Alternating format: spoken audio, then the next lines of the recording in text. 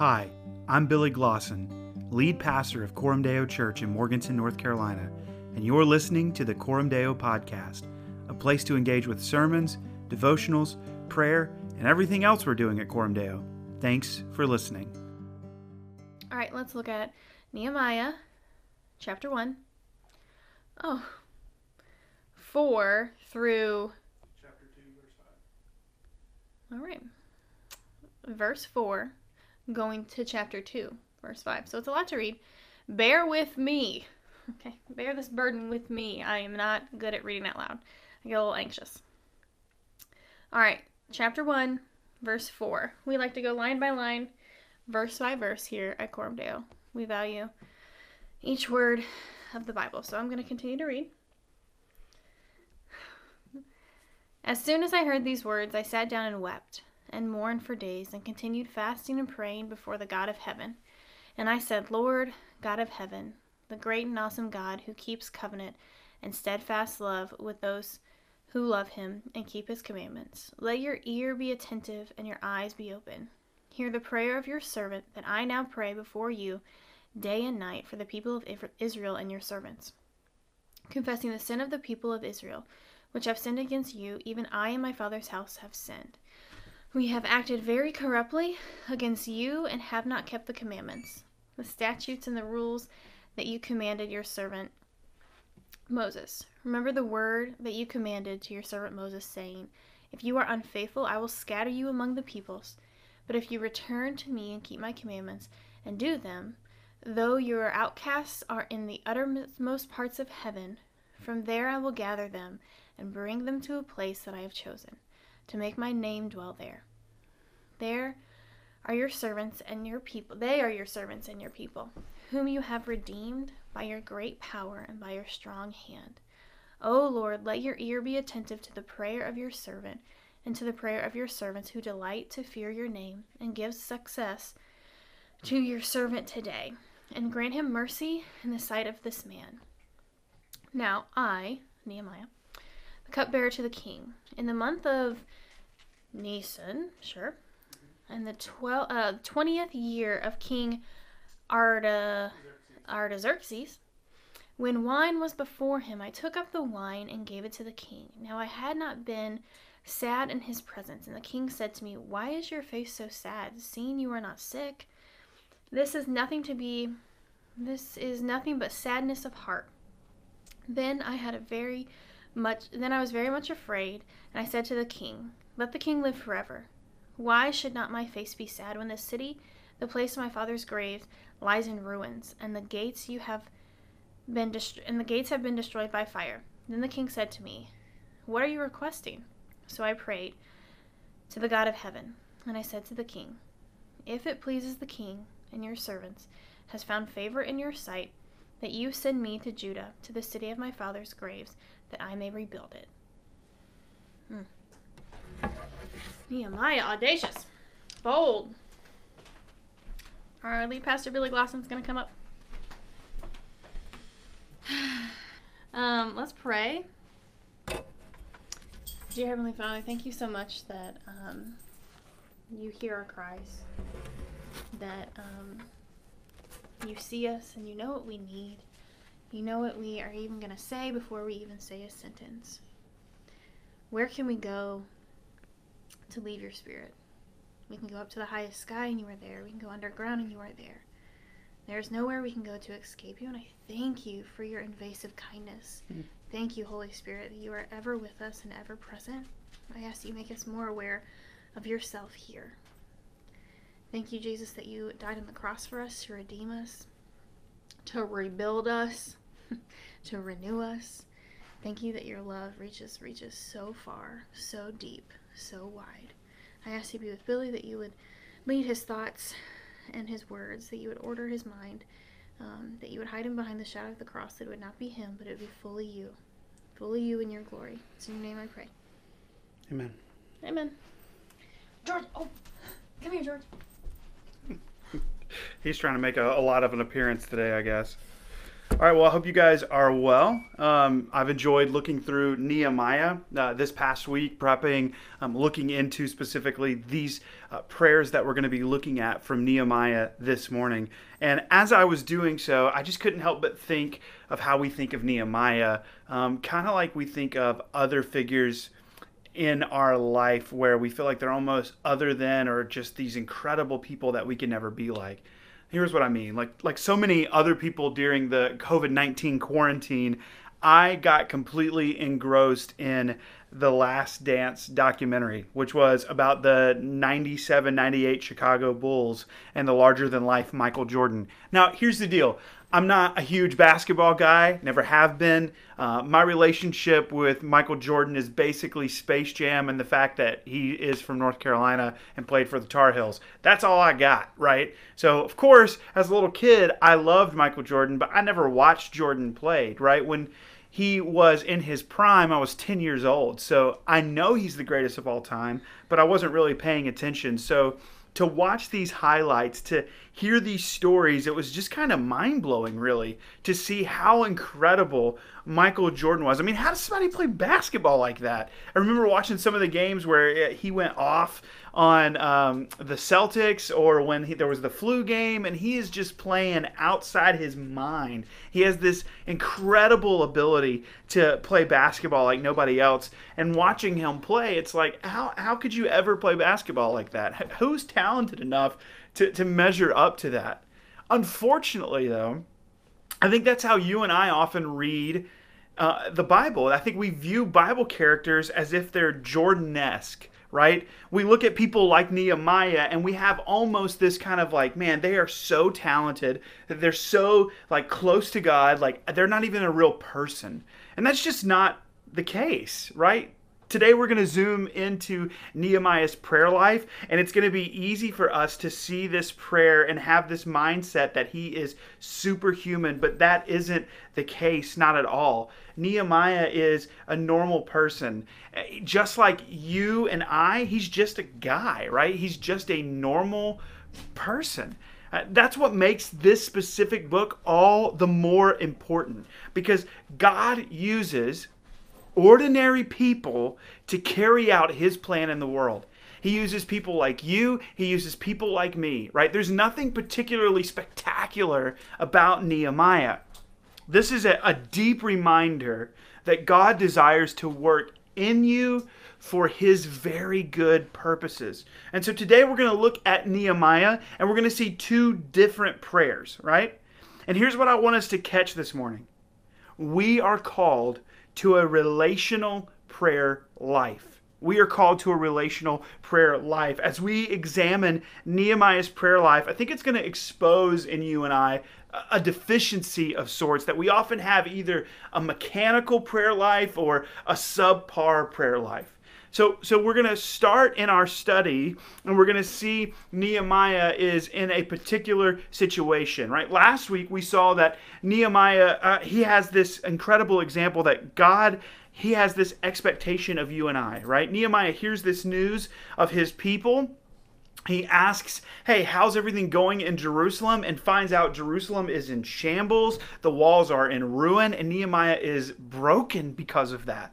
And so last week we kind of asked the question, is this descriptive? Is this a moment in history that you and I are supposed to look at and learn from? Or is this prescriptive? Is this something that you and I should take and apply? And we saw that, yes, indeed, God's expectation of us is that we would be people who are marked by empathy and compassion, that our hearts are moved by the sorrows and losses of others, that we are people, men and women, who enter into the fray. We don't avoid it. So particularly, we talked about there's been a lot going on globally. It starts with COVID-19 and just this massive crisis of loss of life, people who've lost their jobs, people who are struggling. And then now we see this big issue of racial justice, and there's this disparity that's going on. And so it's easy to kind of jump in, and both of these things have become highly politicized, and there's lots of debate going back and forth.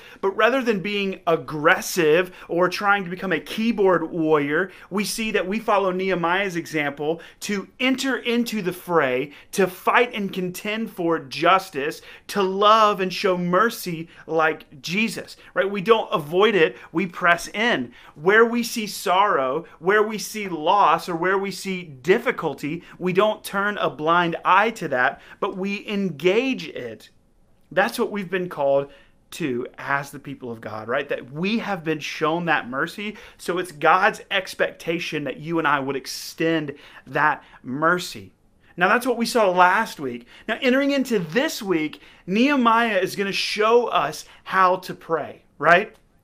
Again, one of the big things that we talked about last week is that we would start from a place of brokenness, that we would be broken before the Lord because of the brokenness of our world. Now Nehemiah is saying, hey, let's take that brokenness, let's take that energy, let's take that fuel, and let's pour that into prayer. And I love this because the reason I want to point out that Nehemiah is ordinary is that prayer is just one of those really weird things, right? We all know that we should pray. We all know that it's something that we should be doing on a regular basis. I mean, I don't think anybody's watching this or listening to a podcast and going, hold on, wait a minute.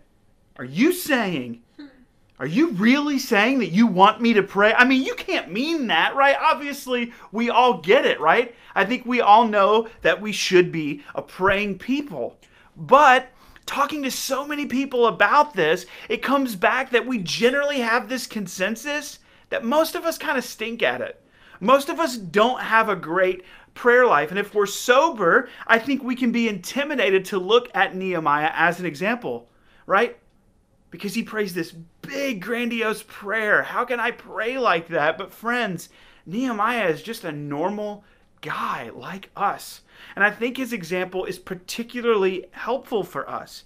See, because unlike Nehemiah, you and I have the indwelling Holy Spirit that helps us pray. So, let's enter into this text this morning with confidence. And let's see first, there are two kinds of prayer here. Two kinds of prayer. All right, so when we looked at this passage, and Hannah, you just did such an excellent job, so I'm not going to reread the whole passage. What we see is two prayers, right? The bulk of chapter 1, starting in verse 4, really to the end, is Nehemiah kind of summarizing his months of long prayers before the Lord, petitioning, praying, and then you get to chapter 2, and you see kind of this really shotgun prayer, right? And so you've got this set-aside block. Think about this like your morning quiet time, your devotional time, your meditation time, whatever buzzword we want to use for the time that we seek to be with the Lord for an extended period of time, right? That's what Nehemiah is recording for us here as he recounts his prayer in verses 5 through 11. He gives us a model of deep, intimate prayer, and that's very important. But what I want us to notice on top of this communion with God, that was, it says here, day and night, this set-aside time, you also have Nehemiah kind of offer up this kind of rifle shot prayer. At the very end of chapter 1, he just prayed, give your servant favor with this man. In other words, hey, God, give me favor as I go before the king, right? And now he's at work. And that's important, right? He's not at church. He's at work. Nehemiah pours the glass of wine. He samples it, waits to see if it's poisonous, and then he takes it to the king. And then the king said, you look sad. What's up? And he answers, well, may the king live forever. My loyalty is with you. Why should I not be sad when the graves of my father lie in ruin? The king responds, what are you requesting of me? And this is where we see it. It says in verse 4, this mention of a quick prayer. And you kind of just think, what's Nehemiah saying? He's like, okay, God, I prayed about this earlier, Lord. Please be with me. It's a rifle shot prayer at work. So we have these two kinds of prayer. They're both being established here where you have just kind of this built-out set time of prayer between you and the Lord, and then you have these little rifle shot communication throughout the day. Now, if we're honest, I think for relationships to really flourish, for relationships to have a lot of vibrancy, we need both. Now, I think about Hannah and I, we try to structure and have date nights. And for this past season, that's really kind of moved to our kitchen table on Saturday mornings because where are we going to go right now? And that's where we try to focus on each other. We try to ask questions. For me, I want to see how her heart is, how she is doing, and she does the same for me. Hannah knows that I often try to kind of push through or carry stress. And so this week, she mentioned already, our dog was sick. And if you watch our morning devos, you already know that. And as she already mentioned, and it was a long week, right? There was like a couple nights where I was up super late with him. And so we also had some important meetings and there was a lot going on and it was an intense week. And in the moments when I'm stressed, right, it can come out as agitation. So I can be a little short or a little bit snippy and I can be a little aggressive. And so she noticed this and just prayed with me in the car as we waited to get our dog. Why does she do that? Because she loves me well, right?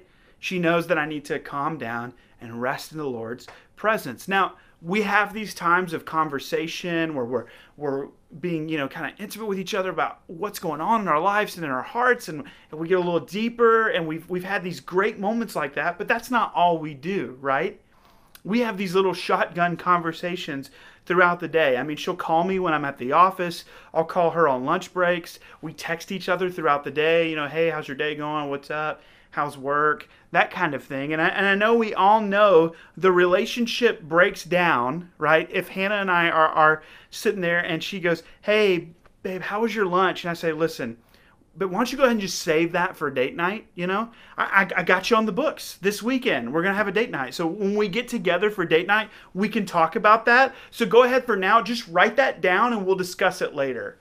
That's not going to go well, right? That's going to go very poorly, right? It's not going to work, but it's also not going to work if all Hannah and I have are these little one-off conversations and we don't really have any time for her and I to pull off and sync up with one another. Both are required for a vibrancy of relationship. So here's the thing. It's not a stretch for you to understand your relationship with God is going to flourish if you had both of these, and it would suffer if you lost either one of these. It's funny how one feeds into the other. If you have a set time where you're saying, I'm going to pray, I'm going to lay these things before the Lord, wouldn't it make sense then that it would overflow as you... Let's take a person. Let's take a person from work, right? Let's say there's a person at work you just can't stand, right? Let's take that person, him or her, whoever he or she is. You have this person at work that you just kind of struggle with. You don't know how to be kind to them. You don't know how to have compassion or show patience towards them. If you are praying for them in the morning, right, and you say, Lord, help me with this person. I just do not care for them. And I know you love me and I have ugly stuff in me, but I just lack patience with this person. And then you say, Lord, please help me. Amen. And then you get in your car and you get out, and as soon as you do, boom, there she is. There's Karen. And she's walking up to you. As soon as you walk in, you're aware and you're like, okay, Lord, here it is. I've laid this before you, Lord. Help me, right? And now you can kind of Nehemiah rifle shot and go, okay, here we go, Lord, here we go. Hey, Karen, how are you? You doing all right? No, I can't have lunch today. Have a good day. Good to see you this morning. Blessings. And then run as fast as you can to your office, lock the door, and feel good about yourself, right? I know that's silly, but the idea is there that we can pray, and then that prayer can overflow into our life where it's not an uncommon thing. We're walking in step with the Lord and respond, that those little blocks bleed out into the rest of our life. If human relationships work this way, how much more does our relationship with our Heavenly Father work this way? Here's what I'm saying. If you don't have a set block or you don't have these kind of shorter rifle shot prayers, I'm not saying you're not a believer. I'm just saying that the vibrancy of your relationship with God is suffering. You're not robbing God. You're robbing yourself. Because to behold Jesus, to have a relationship with God, is to be transformed by Him. And I fear that so many of us, we're stuck in these bad patterns simply because we won't connect with the relational component that we've been rescued into. If you're thinking morally, right, about prayer and not relationally, you're thinking wrongly. Now, I want to say this because I believe it's true and I believe it's helpful. You have to be proactive. You do. You're never going to accidentally fill your spaces with prayer, ever. Right? If you get an hour to kill, if an hour opens up, this rare hour where you just have time to kill, if that happens to you, you will never fill that with prayer. You're going to catch up on Netflix. You're going to do whatever else it is that you do, but you're not going to fill that hour with prayer. And I'll tell you why. Because there is a war, a real spiritual war occurring about you connecting relationally with God. If all God is to you is an ambiguous idea that you love, right? You love the idea of God, but not necessarily love God and have a relationship with God. Transformation is at best slow or does not happen at all. So you begin to be this churchgoer who's not walking in the fullness of life that God has brought about in Christ for you. But if you will stop from this abstract concept of God and instead connect relationally with God, if you set aside periods of time to pray and consider, and then from there have that overflow into the rest of your life, the rest of the areas of your life, now we're moving. Now transformation is occurring. Now you're a bit dangerous to what is evil, what is dark in the world, right? I don't think our enemy has if you don't think, right, that our enemy just doesn't care, then you're fooling yourself. Absolutely, the enemy has a vested interest in us not praying. That's why you don't fill your space with prayer. That's why this is a struggle. And that's why Nehemiah is such a great example for us. He's such a great example for us. Let's look at the structure of Nehemiah's prayer. So look again at his prayer. Let's jump down in verse 4 here. As soon as I heard these words, I sat down and wept and mourned for days. And I continued fasting and praying before the God of heaven. And I said, O Lord, God of heaven, the great and awesome God, who keeps covenants and steadfast love with those who love him and keep his commandments. Let your ear be attentive and your eyes open to hear the prayer of your servant that I now pray before you day and night.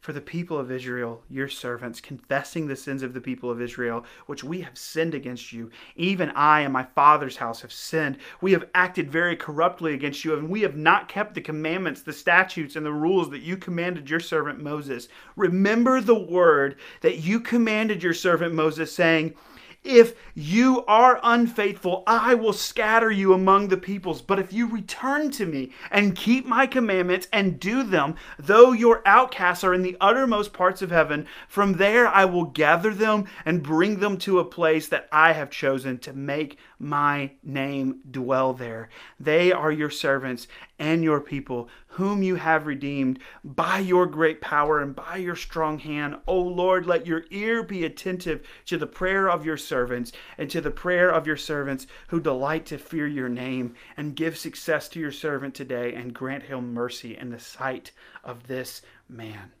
Now that's a long prayer, right? But I love this prayer. It is a blessing, right? These kinds of prayers are blessings that God gives us in Scripture, these models of prayer. And this is one of the great prayers of the Bible. And if you find yourself struggling with prayer, let me suggest that we look at Nehemiah's example. Look at the structure here. Learn from the structure. Ask, how is Nehemiah shaping this prayer? How does it begin? Well, he starts right off the bat with adoration. O Lord, God of heaven, which is a favorite designation of Nehemiah's, by the way. He's going to say that throughout the book. O Lord, God of heaven, the great and awesome God who keeps covenant with steadfast love with those who love him and keep his commandments. His prayer begins with God. And how does his prayer end? With God. With those who delight to fear your name. Begins and ends with the Lord. What a beautiful statement that is. What are the people of God like? They are those who delight to fear God's name. How delight and fear in the same sentence, in the same phrase. Man, I love that. That it's all about God. And when we look at the disciples in the New Testament as they walk with Jesus and they say, Lord, teach us to pray. We're struggling with prayer. Help us. How are we supposed to pray? Jesus gives them an example, but he very well could have said, why don't you just go read Nehemiah 1? Right? What does Jesus say? He says, pray like this, Our Father who art in heaven, hallowed be thy name, thy kingdom come, thy will be done on earth as it is in heaven. That's how you pray, right? You begin with God. There's this rich depth to prayer that is based in Nehemiah's knowledge of who God is and his love for him. Now remember, catch that. It starts here with the Lord because, again, it is a connection relationally with the God that we know, not an abstract concept that we sometimes think about. There is a worshipful component here, and that's because prayer should be worshipful. We should be in awe of our great King as we come before him. And while you and I can boldly approach God in prayer, we take time to acknowledge God's glory, his thoughts and wisdom, and the wonder of his love and grace. That's where Nehemiah starts. So he starts with adoration, and then he moves to confession, right? It moves from adoration to confession of sins. Verse 7, we've acted very corruptly. Notice what Nehemiah does. It's not just Israel that have sinned, but he has sinned, right? There's Israel, and then there's the we's, and then there's the I's. He puts himself right with them. He takes collective responsibility for the sins of God's people. The reason why they're in the mess that they're in now, that they're in captivity, that Jerusalem is in ruins, is because they have sinned. And he's confessing sin as Jesus taught his disciples, right? Forgive us our debts as we forgive our debtors. There's repentance here. There's talk here about repentance, about just as sin is the cause of the trouble, so the way back to blessing is to repent of that sin, to turn from that sin, and to cling to the Lord. Then there's this open confession of sin, but then there's a request. Right? So if you think about our time in the CBR journal, we have adoration, confession, thanksgiving, and supplication, right? And I think thanksgiving is woven throughout this, but we see particularly supplication or a request. And the request is summarized in verse 11. Have mercy.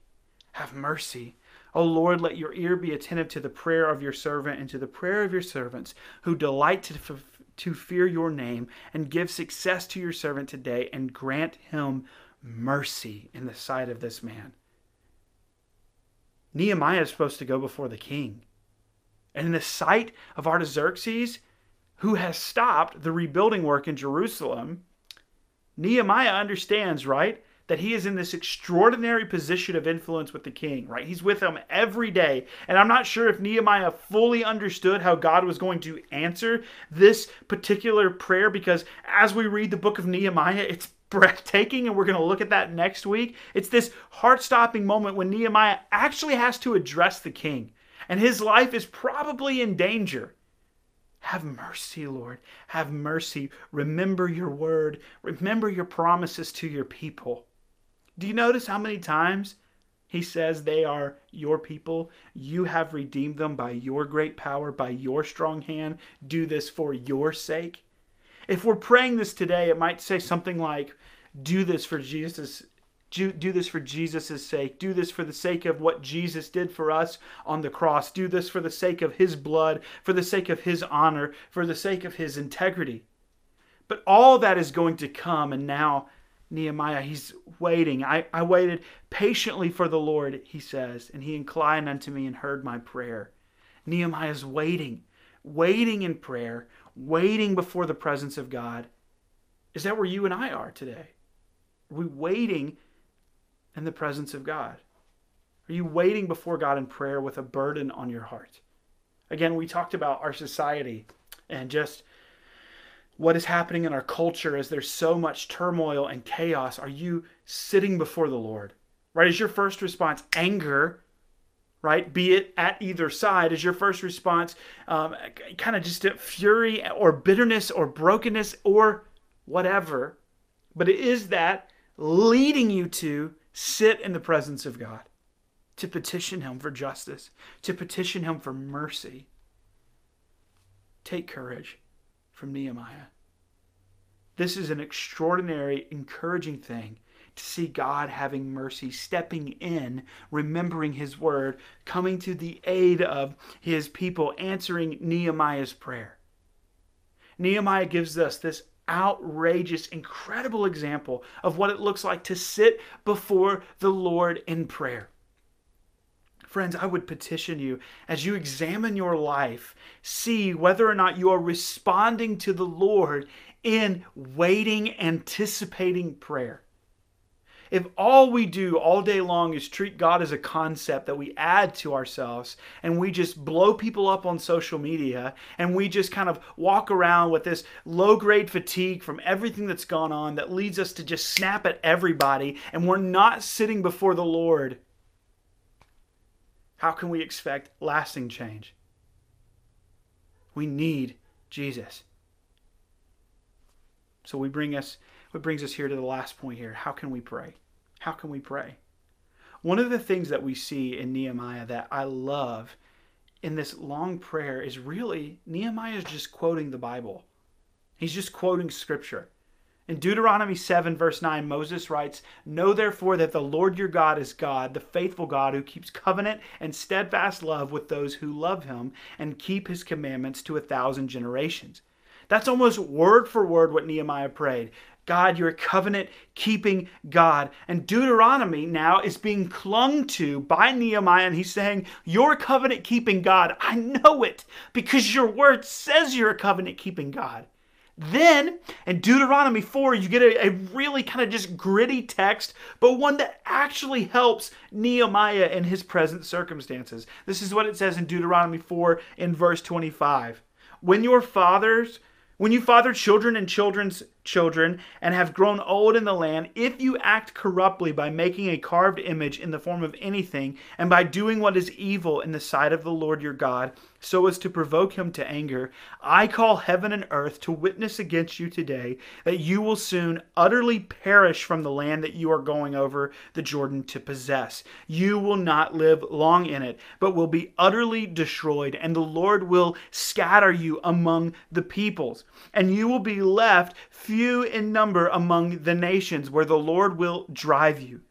It's a really, just a great text there to encourage you, but it says, and there you will serve gods of wood and stone, the work of human hands that neither see nor hear nor eat nor smell.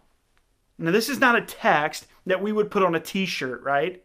And yet, this is bringing immense comfort to Nehemiah. Nehemiah says, God, you told us this would happen.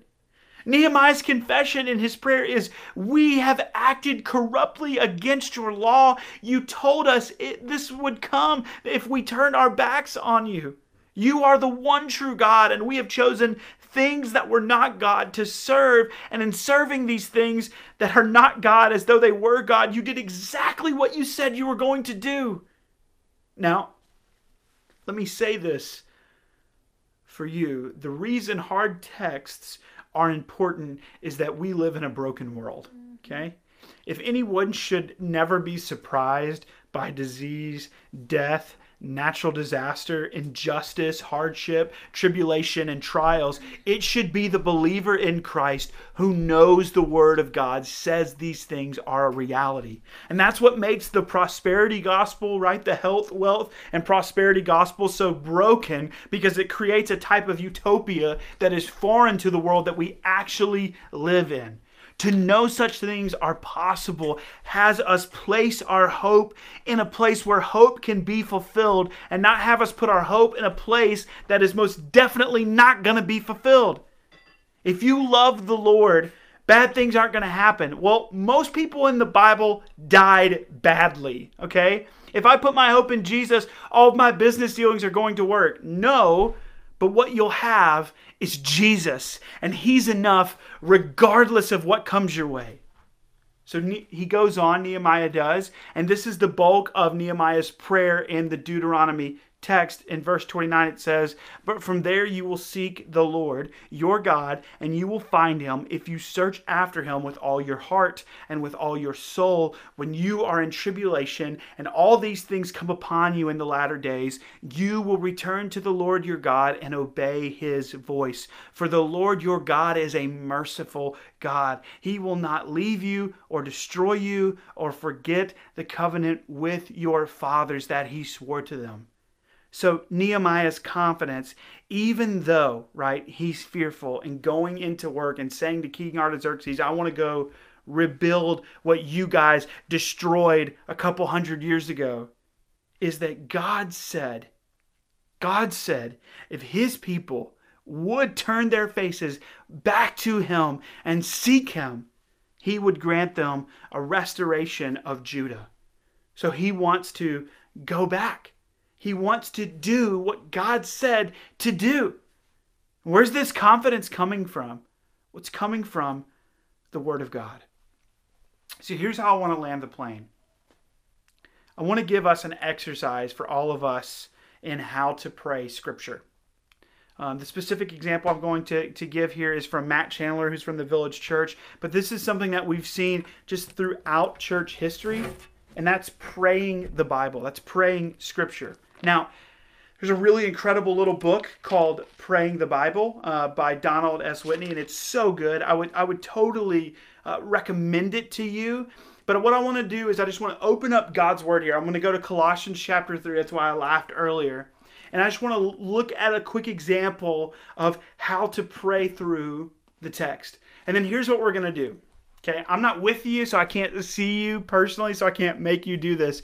But with your family, or if you're on your own as you're watching this, take a little bit of time at the end of this to pray through Colossians chapter 3. Now, what does that look like? Well, that's what I want to do now, is read Colossians 3 and just kind of give you guys an example. So it says this in Colossians 3. "If then you have been raised with Christ, set the things that are above, where Christ is seated at the right hand of God. Set your mind on things that are above, not on the things that are on earth. For you have died, and your life is hidden with Christ in God. When Christ, who is your life, appears, then you will also appear with Him in glory." So you can read a verse, you can read a section like I just did, and then stop and say, "God, I am so thankful that you have raised me with Christ. That because of what you have done for me, I am no longer seated here below. But Lord, it's so easy to have my mind distracted. It's so easy to set my mind on things below. God, please help me to set my mind on things above. Please help me to put my trust in you, to rest in your goodness and mercy over and above any of the things that would pull me down here to earth." And I know Hannah and I are working through just trying to purchase this home, and there's a lot to think about, and it's really easy to just kind of get bogged down instead of having my eyes focused up on you, Lord. Keep me focused. And we could keep going, right? Verse 5, "Put to death, therefore, whatever is earthly in you, sexual immorality, impurity, passion, evil desire, and covetousness, which is idolatry. On account of these, the wrath of God is coming. In these you too once walked when you were living in them. But now you must put them all away: anger, wrath, malice, slander, and obscene talk from your mouth." God, forgive me for the times, Lord, where I can let my anger boil over and I can be ungracious to people. Forgive me, Lord, for the times which I'm not content and satisfied with what you've given me, and I covet after things that I think will satisfy but don't. Do you see the example? I'm just kind of walking through the text a little bit. But we can let God's word stir our hearts, stir our minds to actively pray and seek him. Now here's the thing. Nehemiah is not quoting Deuteronomy to God because God needs to hear it. He's quoting Deuteronomy because he needs to hear it in his soul. I fear that many of us don't open this unless it's Sunday. And again, what's happening is we are robbing ourselves of joy. And so the reason I'm landing the plane here, and I'm just petitioning you, I'm not there with you in your home, if you're listening to this or if you're watching this, but I would petition you as we come to a close today. Let's take time to, with your spouse, with your family, by yourself, sit before the Lord, and let's pray through Colossians 3. Let's be a people who are shaped by the Word of God. Would Coram Deo Church be a church that is shaped by the Word of God? Would we relate to God not as a concept that we like with whatever political agenda we may think fits us best, but would we relate to God as he relates to us through his Word?